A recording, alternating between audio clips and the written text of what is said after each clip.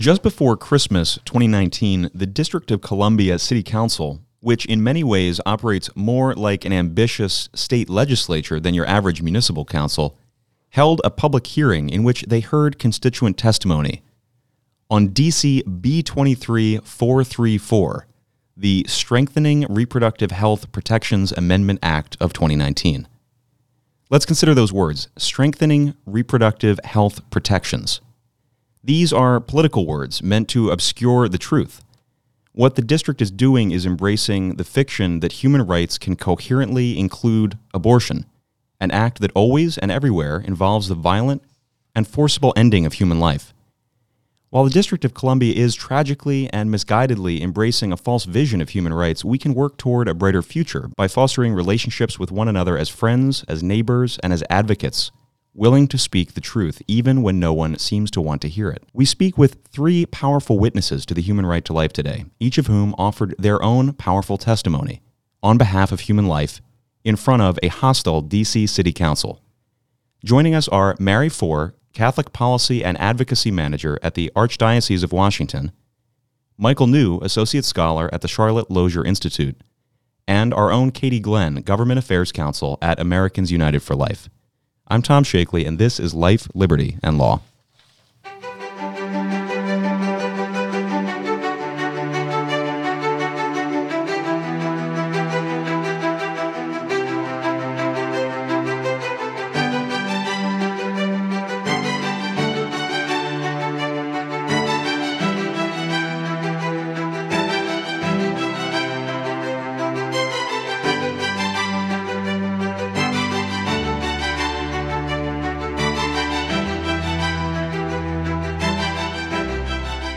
I'm Tom Shakely, and welcome to Life, Liberty, and Law. We've got a great group of advocates today, Katie Glenn, Mary Four, and Michael New. It's so good to be joined by you today. Welcome to the show. Great to be here. Thanks for having me today. Yep, it'll be fun. Looking forward to this. All right, Katie, tell us what happened at this D.C. City Council hearing. Well, we were certainly outnumbered, unfortunately. It really kind of had this feeling of being a done deal. I know we all sort of felt it in the room when the chair of the committee started out by thanking Planned Parenthood at the top for their help in drafting this bill. And when the chair and the other committee members were taking selfies with the Planned Parenthood volunteers after the hearing, that sort of bookended our day. And what the D.C. City Council was doing was really embracing a new vision of human rights. You know, we heard again and again in testimony that basically mirrored that of the D.C. City Council members who were advocating this legislation. The idea that human rights are, in their mind, are only attainable if sort of the government funds them to some degree. Mary, what did you think from your perspective? City Council, I think, made it clear that they're very pro-choice, very much in favor of this bill. I think they made it clear that they don't actually care about women. They care about expanding abortion rights as broadly as possible. Women being hurt in the process wasn't a concern for them. Yeah, we heard again and again how there was a concern about funding for abortions. They were concerned about what they called gaps in basically human rights access from their perspective in paying for abortions. But we heard about no gaps in terms of providing women, for instance, an authentic spectrum of choice that doesn't include abortion, that maybe includes anything from success in life through housing assistance, through tuition assistance, through job training, through any number of things that can help people in vulnerable situations. We heard nothing about those things. Michael, what about you? I mean, the hearing was tough. It was obvious that the D.C. City Council was very sympathetic to this piece of legislation. They did not ask any questions to any of the pro-life witnesses, even though we've had some people who did original research and have on-the-ground experience dealing with abortion in the city. So I thought that was kind of troubling. And I think that right now we're in a situation where when it comes to abortion, Washington, D.C. is like the Wild West. There really is minimal to no oversight over abortion in the city. And one thing I think that was very telling that I tried to highlight in my testimony is the fact that the D.C. Department of Public Health doesn't even properly count the number of abortions that take place. The Guttmacher Institute is kind of seen as the most reliable source of data on the incidence of abortion. And I compared the numbers reported by the D.C. Department of Public Health to those reported by Guttmacher. And typically, the undercount is at least 40%, in some cases as high as 80%. So if the DCC Council can't even, or if the DCC Department of Public Health can't even count the number of abortions that are performed, they're certainly not doing other kinds of proper oversight either. And that's just very, very troubling. Well, and I think we heard a lot about this funding gap because if you look at Guttmacher, if you look at NARAL's website, literally the only thing that they ding DC for as not providing is fully funding abortions. Everything else, like complete lack of health and safety regs, complete lack of reporting, as Michael mentioned, like all of these things, Guttmacher and NARAL are like thrilled with how DC is doing. The only place that they ding the District of Columbia is because DC does not fully fund abortion. And so I think that's why we heard about that, because that for them is this last little thing before DC truly is like completely ungoverned in this space. So DC is just one of a few places in the country that are going in the extreme opposite direction of what we could recognize as a life-affirming law and policy landscape. California, New York, Illinois, maybe the chief three among those in the sort of DC cohort. But let's break down particularly what's happened in this really bizarrely named bill, Strengthening Reproductive Health Protections. It doesn't do these things, of course, but that's the nature of names of politicized legislation today. Katie, can you break down what are the kind of the key bullet points for what this is doing? Sure. The bill has two main provisions. The first is that it wipes away any conscience rights for religious employers in the healthcare space. It expands the definition of healthcare providers to include basically everybody. It would include school nurses. It would include nursing homes. Anybody you could think of. They're trying to put the regulations of something like a hospital on any type of healthcare. You give somebody an aspirin, you're a healthcare provider now in DC. At the same time, what they're also doing here is adding support for abortion or participation in abortion as a protected class under DC employment law. They're saying it's a human right to, in your employment, be able to support abortion, aside from being viewpoint discriminatory, only protecting people who support abortion, not protecting those who oppose, which Mary pointed out in her testimony, contradicts decades of federal law that protects in a viewpoint neutral way. They would require religious employers to hire people who actively participate in and support abortion, even if that violates the mission of the employer. The second thing that they are trying to do here is the type of Roe Act that New York, Rhode Island, Illinois passed this year that would make it virtually impossible to regulate or provide any oversight of abortion providers in the city. Yeah, it strikes me that as we're talking about this, again and again, we heard the idea that they were protecting access to care that's under threat, when really what it's about is funding new care, as they would call it, and ultimately interfering politically with medicine, right? I mean, and Mary, this is going to affect all sorts of people in serious ways. We hear, if we're paying attention across the country and internationally in places, people losing their jobs because of conscientious objection. Help us understand how this is going to play out in D.C. now for organizations like the Archdiocese of Washington and others. Well, the plain language of this bill states that an employer cannot discriminate or treat an individual who has made a reproductive health decision, in this case, an abortion. They can't treat them in any way different to an employee who has not made that same decision. This is very problematic for our religious institutions, where, especially ones like the Catholic Church, where we have people in positions where they're directly influencing children who have been placed in their care by their parents for the purpose of being instructed in the faith. So under this bill, 11th grade religion teacher could say, class, I'm going to be out for the next week because I'm going to have an abortion. I think it's a great idea. I know the church disagrees with it, but it's been a great decision for me. And we wouldn't be able to take action against her. She would be directly contradicting the mission and teachings of the Catholic Church and influencing children who are placed there for the purpose of learning the Catholic faith. And there would be no recourse for us. And if you hear this and you react and say, as some do, sort of a reaction along the lines of, well, too bad, bigot, because that's the viewpoint that a fair amount of people have, that It's fine if you're going to have bigoted views, but that doesn't mean you're protected in the public square. That's the callous viewpoint some now have.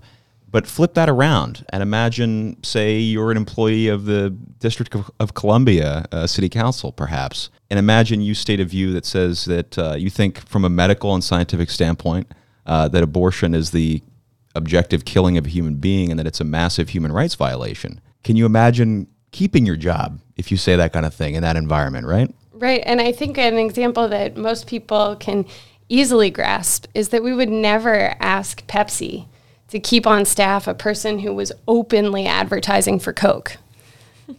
That seems absurd. Yeah. In the same way, as a Catholic institution, we reserve the right to not keep on staff someone who is openly opposing the teachings of the Catholic Church. So where does that leave us going forward then? I think that this law it's unconstitutional. It's subject to challenge. I hope that this law is not passed. I think it would be very problematic if it were. Well, and we testified against this law a year ago, last July, I believe. We did testify against this bill, and it was not passed. It was shelved, and it was reintroduced in fall of 2019. So we were able to convince them once not to pass it. I hope that that can happen again. Katie, one of the things we heard was an advocate for abortion who was a doctor who also performs abortions.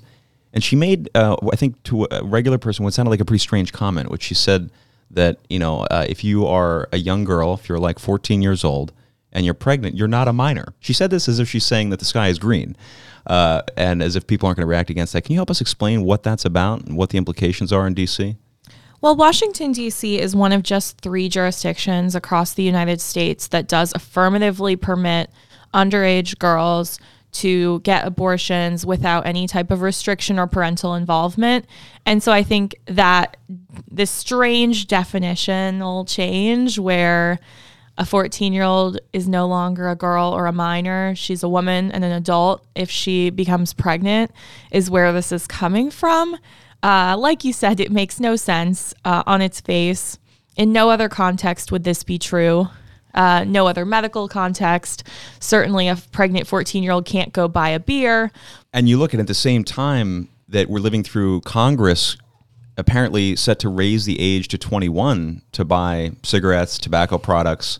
DC has moved in the other direction and said, if you're 12 and pregnant, perhaps even as a result of a situation of abuse or exploitation, don't worry, you're a legal adult. Yeah, it really strains credulity for why this would make any sense or why anyone would go to the mat to defend this position.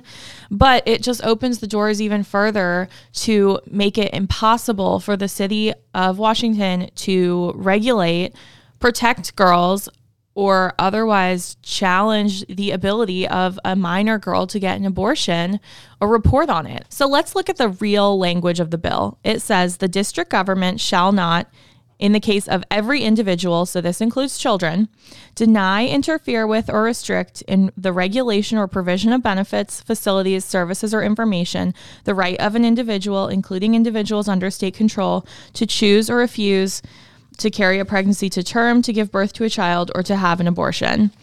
So what they're saying is there can be no restrictions at all. And where we've seen this come out in other states, it's been a huge problem. In the Kermit Gosnell grand jury proceedings, the Pennsylvania Department of Health said that they never went and inspected his clinic because they thought that any clinic inspection would violate Roe v. Wade. So they felt like they couldn't do it. So I think it's completely foreseeable that if this law passed and is the law of the land in Washington, D.C., that you would have a doctor performing an abortion on a 14-year-old girl and not calling the police to investigate who impregnated her, because they would see like getting the police involved as somehow restricting her access to abortion. And I think that's really scary when we look at the problems with child sex trafficking we have in this city.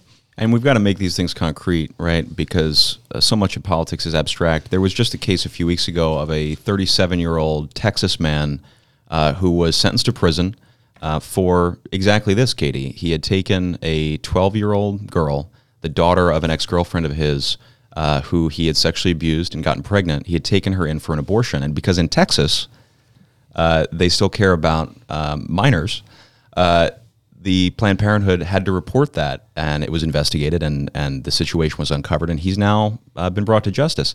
These are the sorts of abusers we're talking about that are essentially being given free rein in the District of Columbia.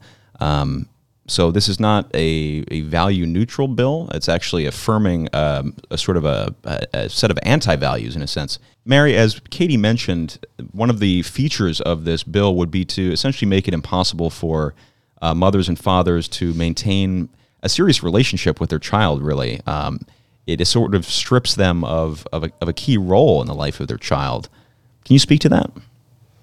Sure. Well, right now in the District of Columbia, as Katie mentioned, a minor can obtain an abortion without their parents' knowledge or consent.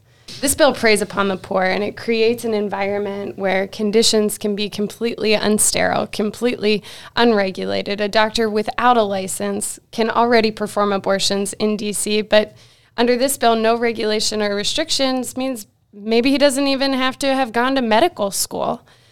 And, I think the advocates of this bill constantly spoke of back alley abortions and the lack of access and women dying because of the lack of access to abortion. But I don't understand what they think is going to happen when we remove all regulations and all restrictions so that the poor within DC are stuck going to facilities that are using single-use instruments the 100th time and operating on tables that haven't been cleaned in weeks. We heard the Yelp reviews at the hearing. They were horrifying. We don't want those conditions to be rampant. And as Steve Aden has said here at Americans United for Life, what Roe v. Wade did was not make abortion safe, to the extent that so-called back alley abortions occurred at all prior to Roe in America. What Roe did was to essentially legalize those same practitioners. We've seen some of the abortionists, folks like Kermit Gosnell, but particularly folks like Ulrich Klopfer last year, gruesome cases of human beings stored in his house, in his car, in his garage, serial killer type behavior. And these are the people who practiced abortion before Roe. What did Roe do? It allowed him to put his shingle up and to practice, his form of medicine on Main Street. So it didn't make the procedure safer. It didn't change any reality about what's happening. And I think you're right, Mary. It uniquely exploits the vulnerable, the poor. And we see even in the way that D.C. statute now considers, young girls who are pregnant, and it simply says, well, if they're pregnant, then they're no longer vulnerable, essentially by saying they're no longer minors. And so it's a really unfortunate abuse of language in that way. Michael, I know you spoke to the regulatory aspect in particular, the need for regulatory oversight, the sort of things Katie's talking about to ensure that a Kermit Gosnell doesn't happen in D.C. Safety checks, medical compliance, these things are going to be an impossibility if this sort of thing advances. We won't be able to ensure that coercion and abuse doesn't occur. Coercion and abuse seems sort of like a feature rather than a bug of this legislation. Where's your head at on this at this point? I mean, I think that someone who's a professor and who studies the public health research on abortion, I just think the evidence is very clear that when there's just less oversight of abortion, that leads to public health problems. And I can think of law studies that back this up. Thankfully, we do have 37 states that do have parental involvement laws, which require that minor girls either notify or get consent from their parents before they get an abortion. But there's 13 states, and the District of Columbia don't have that. And we see what happens in these states. We see that, on balance, there's higher minor abortion rates. We also see these pro-life parental involvement laws also reduce teen pregnancy rates. They reduce STDs. They also reduce teen suicide rates. So oversight has good public health impacts. And again, I think it's clear we need more oversight, not less. I'll give another example. Chemical abortions are becoming a lot more common. If you look at the data, even though overall abortion numbers are declining, chemical abortions are becoming a greater percentage of the overall share. We have research on chemical abortions. It comes from Medicaid data from California. So it's not a survey, it's comprehensive Medicaid data. And their data clearly shows that when women get a chemical abortion, where there's typically a lot less medical supervision, complication rates increase dramatically.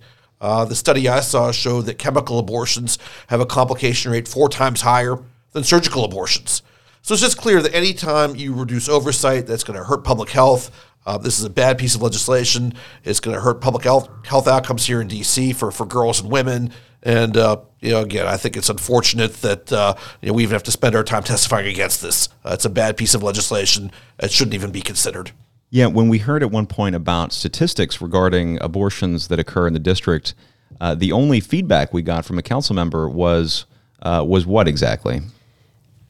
The person who testified on that said, we do reporting so that we can see the areas where we need to provide more abortions.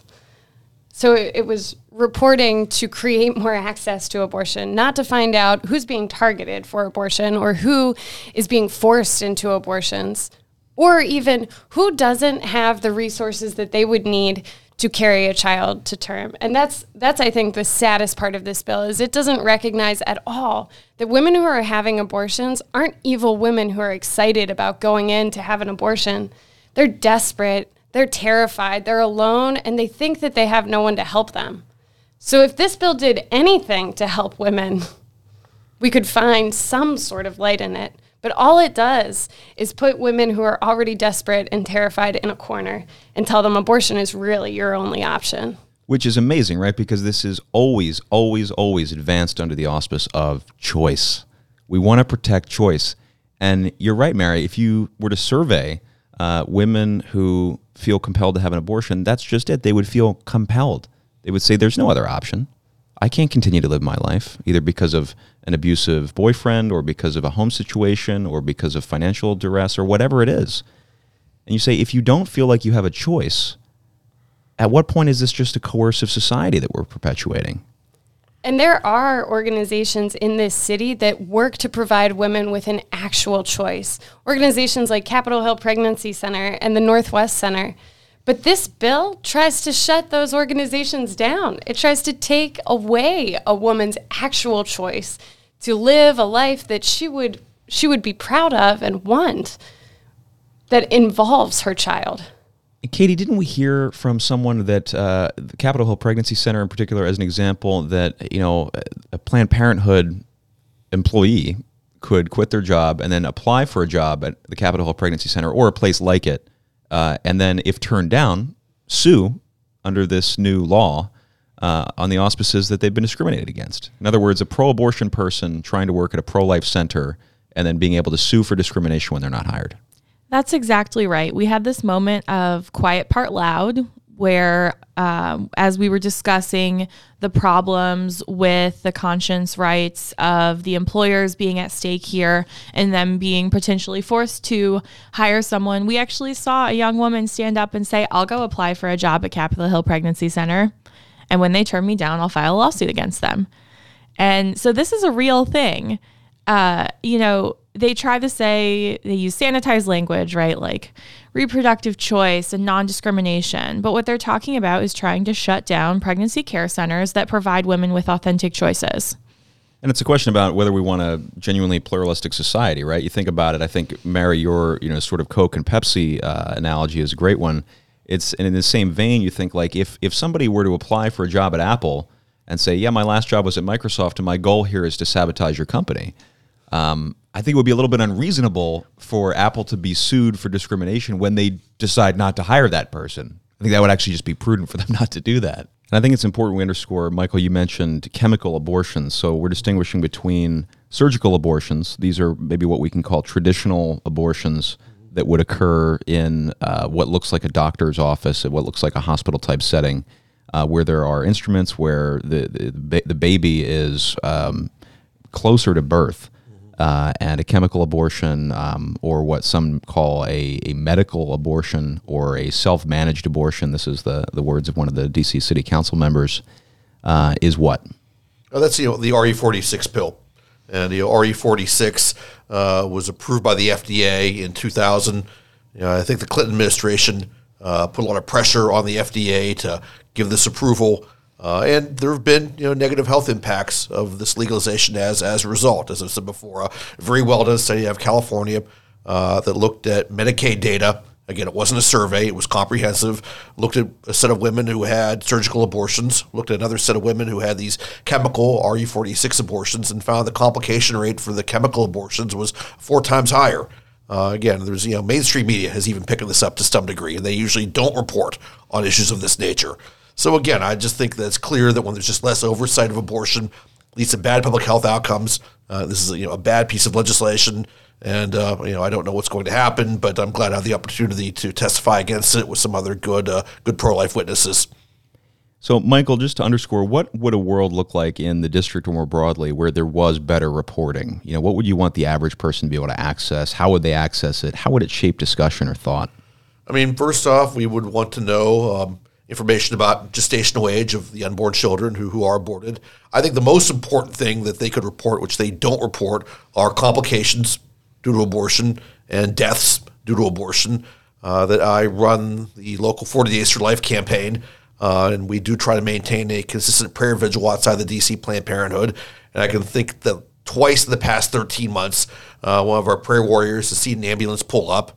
One case, I think that Operation Rescue tracked the 911 call, and that ambulance was there because a woman was hemorrhaging, probably after an abortion took place. So I think certainly information about kind of health and safety risks would be something that would be very useful. And just other things about who abortions are performed on, the educational level of the women, how the abortions are being paid for. Again, there's a lot of states doing good things, and some states actually are able to release data on a monthly basis, and that can be very useful. It can document sex education programs. It can document contraception programs. It's an important public policy issue that I think gets ignored in some cases because it is so sensitive. But better information I think would benefit everybody. To be honest, I don't think that anyone should ever be scared of more data or better data on any public policy issue. And it's frustrating to me that most groups support legal abortion, at best are indifferent, and in some cases oppose just basic regulation like counting the number of abortions that are performed. I think that's just tragic. Even though the abortionists are, of course, counting, right? So the data exists in some forms. Actually, I'm not even sure they are. That the abortionist who testified yesterday said she didn't know how many abortions she performed. And I thought that was very telling. It just seemed like very callous that the numbers just sort of pile up, and she just doesn't seem to be even aware of the number that she's even doing. So I thought that was a very, very telling quote by her. I've never heard an abortionist say that they have any sense of the number. They'll usually say something like thousands, but they are, always obfuscating with the numbers. And I think it is a combination of not wanting to tell the truth about it because the number is so high, and not maybe wanting to know yourself. Yeah, it makes sense, right? You would think that the Centers for Disease Control, the CDC, which tracks all sorts of data relating to public health outcomes and public well-being, would track this as a matter of course, wouldn't you? Right. I mean, they do track, but the problem is reporting is voluntary, and many states don't report. California has not reported since 1997. Maryland frequently doesn't report. D.C. did not report for the 2016 data that they just released. And again, I really think that better reporting would be an excellent idea. Senator Cotton and Senator Ernst do have a bill they've introduced in the Senate that would strengthen the reporting requirements. I don't know the future of that bill, but I think that's a good idea. And I want to thank both of those senators for taking some leadership and introducing that piece of legislation.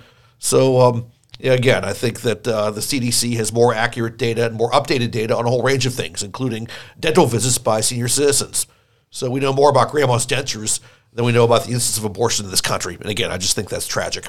Yeah, it's amazing, right? When you put it in those terms, you think it's so sensible to address this. And then you've got states like Pennsylvania, a lot of states like that, where you'll have a kind of this football back and forth, where if it's one political administration, you'll have abortion reporting, and if it's another, you won't.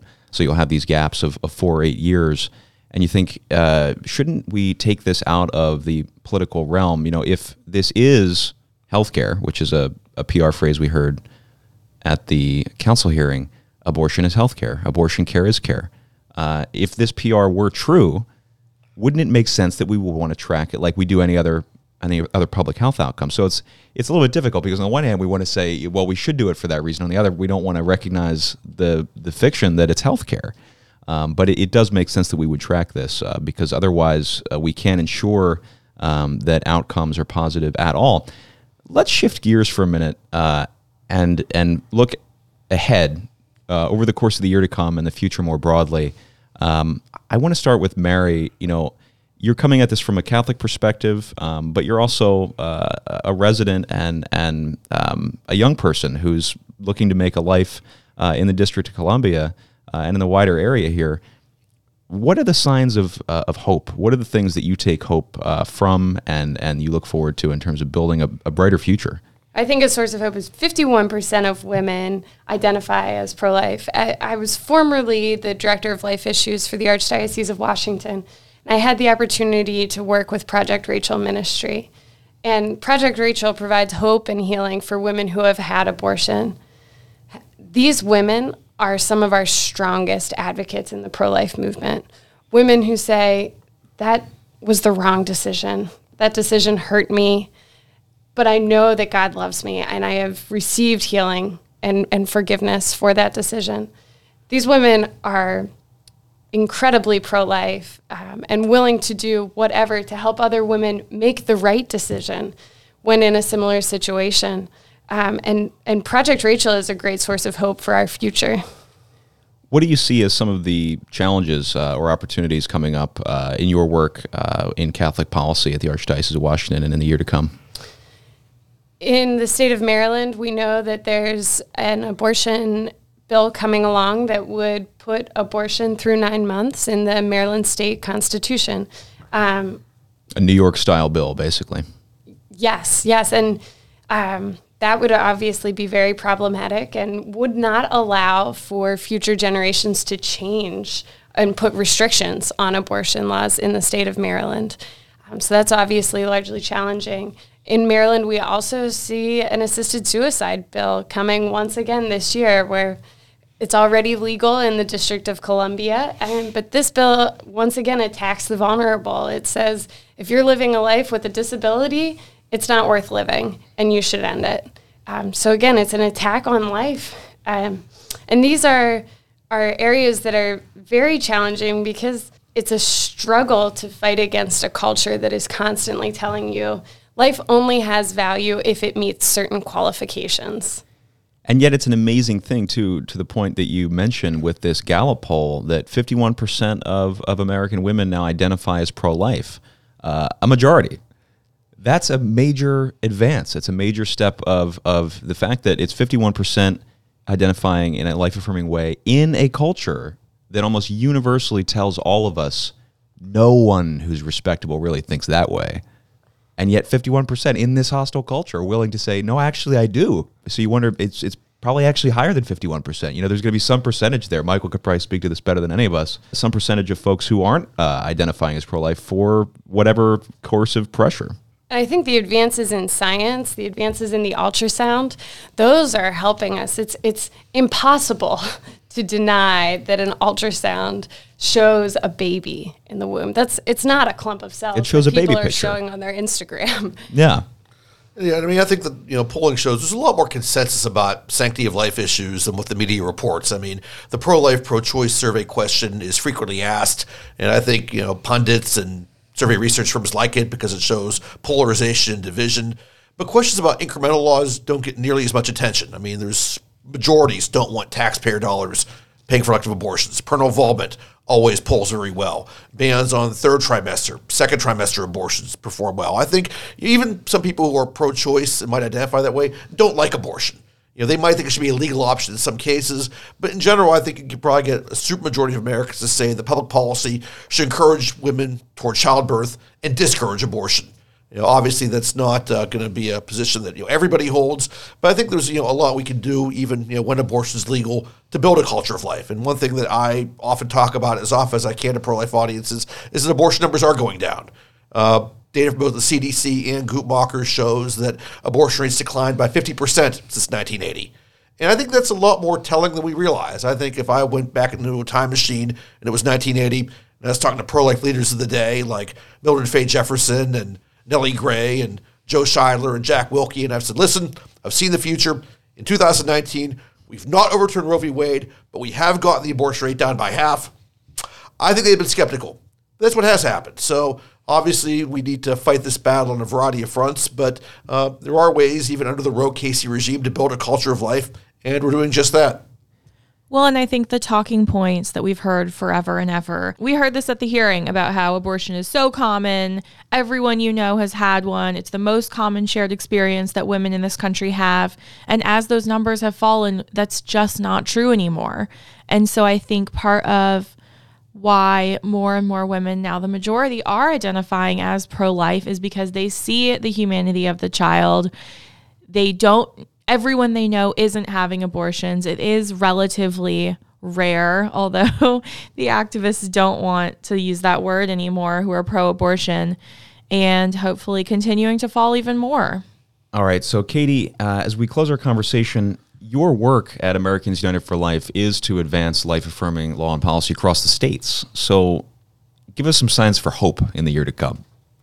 Well, in 2019, 58 pro-life laws passed across 22 states.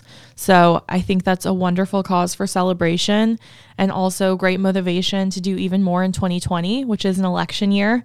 So there are going to be legislators dug in on both sides as they keep an eye towards November. But I think that, some of what we've seen here in Washington, D.C., we're seeing elsewhere, and we have opportunities all across this country to affirm life through state law. Step by step, right? It's a strategy that Americans United for Life has been advancing since before Roe, which is that we didn't come to this place overnight. This didn't drop out of the sky, out of the blue. It came to us over decades and decades of advances from folks who were at best confused about the nature of human rights, about the nature of human life, the science and medicine of human life. And we're working cheerfully, step by step, to bring us to a place that is life-affirming, that says that human rights are a reality, and here's the nature of human rights, which is that we can have none of them if we don't have the foundational human right to life. As we know, we do a thing every episode to close us out called our shot of gratitude. We share something that we are grateful for. So, Katie, I'll start with you. What is something you are grateful for? So I recently bought a used book that was published by Americans United for Life in 1972. I like where this is going. It's called, it came from the University of Hawaii Law Library, so it's really lived lives before it came to me. But it's called Abortion and Social Justice. It was published in 1972, the year before Roe v. Wade was in the court. And I can't wait to read what we had to say about abortion and social justice almost 50 years ago. It's amazing. I can't imagine. What is somebody reading this on the beach in Maui or something? Where did this book come from? Who knows? I'll be reading it on the train to Philly. Less exciting views, but the content should be stellar. So, Michael, how about you? What's something you're grateful for? Grateful for my parents. That I think that people don't always appreciate the sacrifices your parents make for you until you get a lot older. My parents certainly made a lot of sacrifices for me, and I'll be grateful for that. Grateful for my job at CUA. And coming up this month is the March for Life, and I'm grateful for that. It's great to see 500,000 of my closest friends rallying for the sanctity of all human life. Yeah, Michael, likewise, I'm particularly grateful for the March for Life. It's the kind of capstone public witness for life-affirming Americans. It happens in D.C., but it's happening increasingly across the country. There are marches on the West Coast, and there's public witness of all sorts at high schools and at grade schools and at colleges across the country as people recognize that this is something that matters, and it's something that has come to sort of speak for the entire spectrum of life issues, not just abortion, but suicide by physician, euthanasia, patient protections, and everything in between. And it's something that I hope when the day comes when Roe is reversed by the Supreme Court and the issue is returned to the American people, that we can continue to do the March for Life, because threats to human life are never going to go away, and it's always going to be important to continue to witness to that. Mary, what is something you are grateful for? I think all of this talk about the lack of regulation around abortion and getting women more access to abortion makes me incredibly grateful for my mom and for her decision to choose life, even when times were scary, to choose life then. And it's helped me to realize that anything good or bad that I have accomplished is all the result of my mom's decision to choose life. And so incredibly grateful to her for that. That's awesome. Well, Mary, Katie, Michael, thank you so much for joining us on today's episode. All right, if you enjoyed the show, please give us a rating on Apple Podcast or wherever you listen. Rate the show, leave a review, and tell a friend about life, liberty, and law. If you have any comments, questions, or suggestions, drop us an email at life@aul.org. I'm Tom Shakely, and until next time, thanks for listening to Life, Liberty, and Law.